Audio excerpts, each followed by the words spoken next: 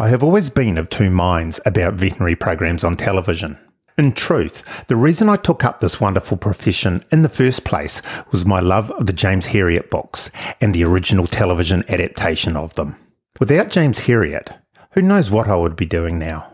On the flip side, I have found myself screaming at the television when a vet dazzled in the camera lights misses an obvious diagnosis or overcomplicates a simple procedure in one of the many reality veterinary shows screened now. I am still not sure if these programs are good or bad for the profession, but they are obviously here to stay.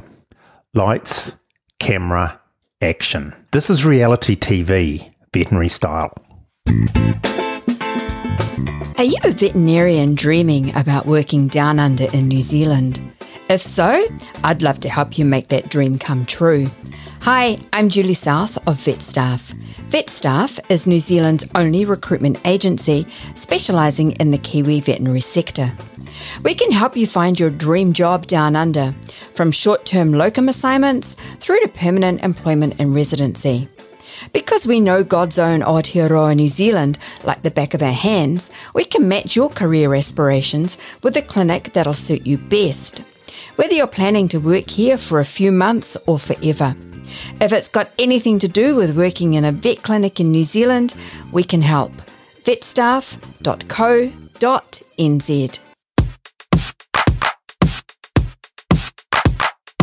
You are listening to the Vet Podcast, presented by veterinarian Dr. Brian Greger from New Zealand. Join us as we discuss pet health issues from around the world. The theme music of All Creatures Great and Small still gets me all rosy-eyed and nostalgic about my early years as a vet, as I remember visiting small old-fashioned milking sheds with salt-of-the-earth farmers doing simple rewarding tasks. Most of the carvings were simple, because the farmer hadn't already given it a try themselves, and the downer cows mostly got up because they were non-complicated milk fevers and there hadn't already been a cocktail of metabolics tipped into them by the farmer before I got there. There was always a cup of tea and a cake in a warm kitchen when finished, or if it was later in the day, the invite inside for a quick beer or a little drop of something stronger. And of course, the sun was always shining. Now, to set the record straight, I am not of the James Herriot vintage, but still old enough to catch an episode and think, I remember doing that. Anyway, I'm getting all wistful here. I caught an episode of a fly-on-the-wall veterinary program the other night, and yes, I was again guilty at screaming at the screen. The suspense was palpable as the young vet was presented with an after-hours problem in a dog that, to me, should have been a simple, this is what we can do to diagnose it, these are the treatment options, this is the likely outcome, and this is what it will cost for the various diagnostic and treatment options. In this case, along with melodramatic music and a resonant voiceover informing the audience that this is a potentially life-threatening condition, and if it isn't diagnosed and treated immediately, the poor dog will die a miserable death. Stop. An advertisement break. More suspense. That was it for me. I just lost it.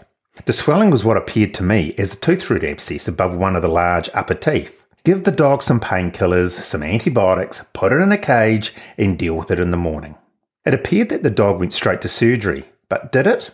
In the program it did, but the clock on the wall of the surgery said 10:17, and there appeared to be a full complement of nurses present. Surely it was 10:17 a.m. because you wouldn't bring in all of the surgical team at 10:07 p.m. for a tooth root abscess. Have I just seen some cunning editing? Am I being a bit harsh on the veterinarians involved in these programs though? Probably I am. There are some exceptions possibly. I haven't followed the case closely, but there was an American TV vet who got into strife for his treatment of, I think, a road traffic accident. But on the whole, the vets are doing their best. I suspect it is the actual format of these shows that gets old vets like me riled up. Probably the most visceral thing that sells any reality TV show is life and death drama. Just look at the ER, ambulance or police reality programs. A vet practice has all this drama in spades. So what is the effect of these programs on veterinary practice and veterinarians? As I said earlier, I'm of two minds here. There is a reasonable educational value for pet owners in a lot of these programs. Discussions on common conditions, what the symptoms are, how they are diagnosed, what the treatment is. I would imagine not infrequently a pet owner will be watching and think, my pet has those same symptoms. I had better get it seen. I note that there is a trend to personalise the vets. I have especially noticed this in some of the English programs, where the real person behind the vet is portrayed. This shows we are human like everybody else. It also shows the kind of conditions we work under. Long hours, always the risk of injury from our patients, often grovelling in the mud and muck, and for the rural vets, out in all sorts of weather. Although not often stated directly, the tight bond between us and our fellow vets and between vets and vet techs or nurses is always on show. So what are the negatives? From a clinician's point of view, there are a lot. I get frustrated with the over-dramatisation of what appears to be a relatively minor condition. Diagnostics undertaken that probably weren't really indicated, and what appears to me to be over-treating of some conditions.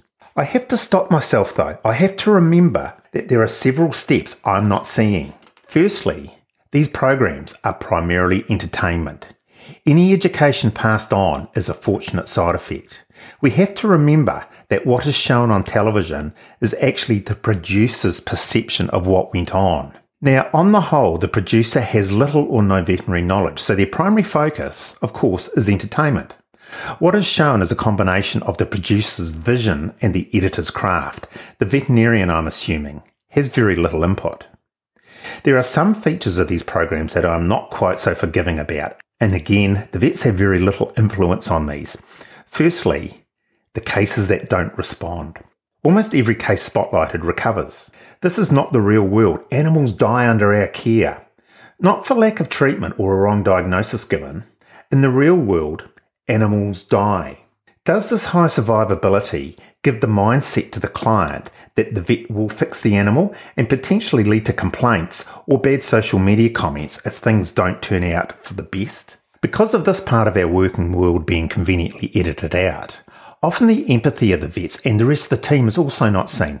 To be real, the death of a patient, whether expected or not, is heartbreaking to the owner and the veterinary staff. A really big problem with these programs is that the cost of the treatment is never mentioned.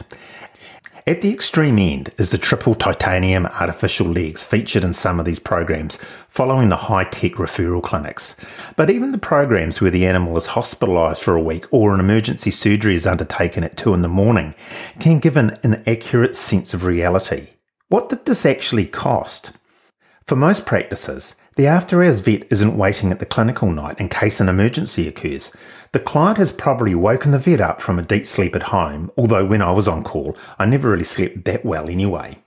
So when the vet answers the call late at night, they are not being evasive or obtuse. They're trying to wake up and turn their clinical brain on. In preparing this podcast, it has really got me thinking about real-life veterinary programs. And to be fair, I have probably changed my mind a bit about them. Remember that what you are seeing is a layperson's interpretation of veterinary practice produced primarily for entertainment in an animal-loving world. As those of us in the profession know, there can be some very exciting and often very stressful situations occur, but what are the chances of these occurring for the one day a week the film crew is present? The film crew have to make their own excitement often, and that is why what us as vets think is an absolute dramatical overkill of the situation is edited into something very dramatic. As far as what the owners should take out of these programs, I think they have to be taken for what they are. Entertainment and a peek into a very interesting profession run by very passionate people. It is a slightly sanitised look at what we do. I would doubt that doing an enema on a constipated fat Labrador or cutting up a dead calf inside a cow would make particularly good television. Just remember that the program is a representation of what happens in veterinary practice, but often sanitised. Animals die, veterinary services cost, and veterinary professionals are real people with real feelings. Patients dying and personal criticism really hurt. Remember that the veterinary profession in many parts of the world has the highest suicide rate of all of the professions. Respect your vet and tell them how much you appreciate them. It will make their day. Give me your thoughts on veterinary programs on any of our social media platforms. Do you watch them? Do you like them or hate them? Find us by looking for Vet Podcast. All one word. And that's it for another episode of the Vet Podcast. All of our links are in one place at beacons.ai/vetpodcast. That is beacons.ai/vetpodcast. And while you're there, don't forget to buy us a coffee. On behalf of me, Brian Gregor, and everybody else involved in the making of this podcast, thanks for listening, and we'll catch you again soon.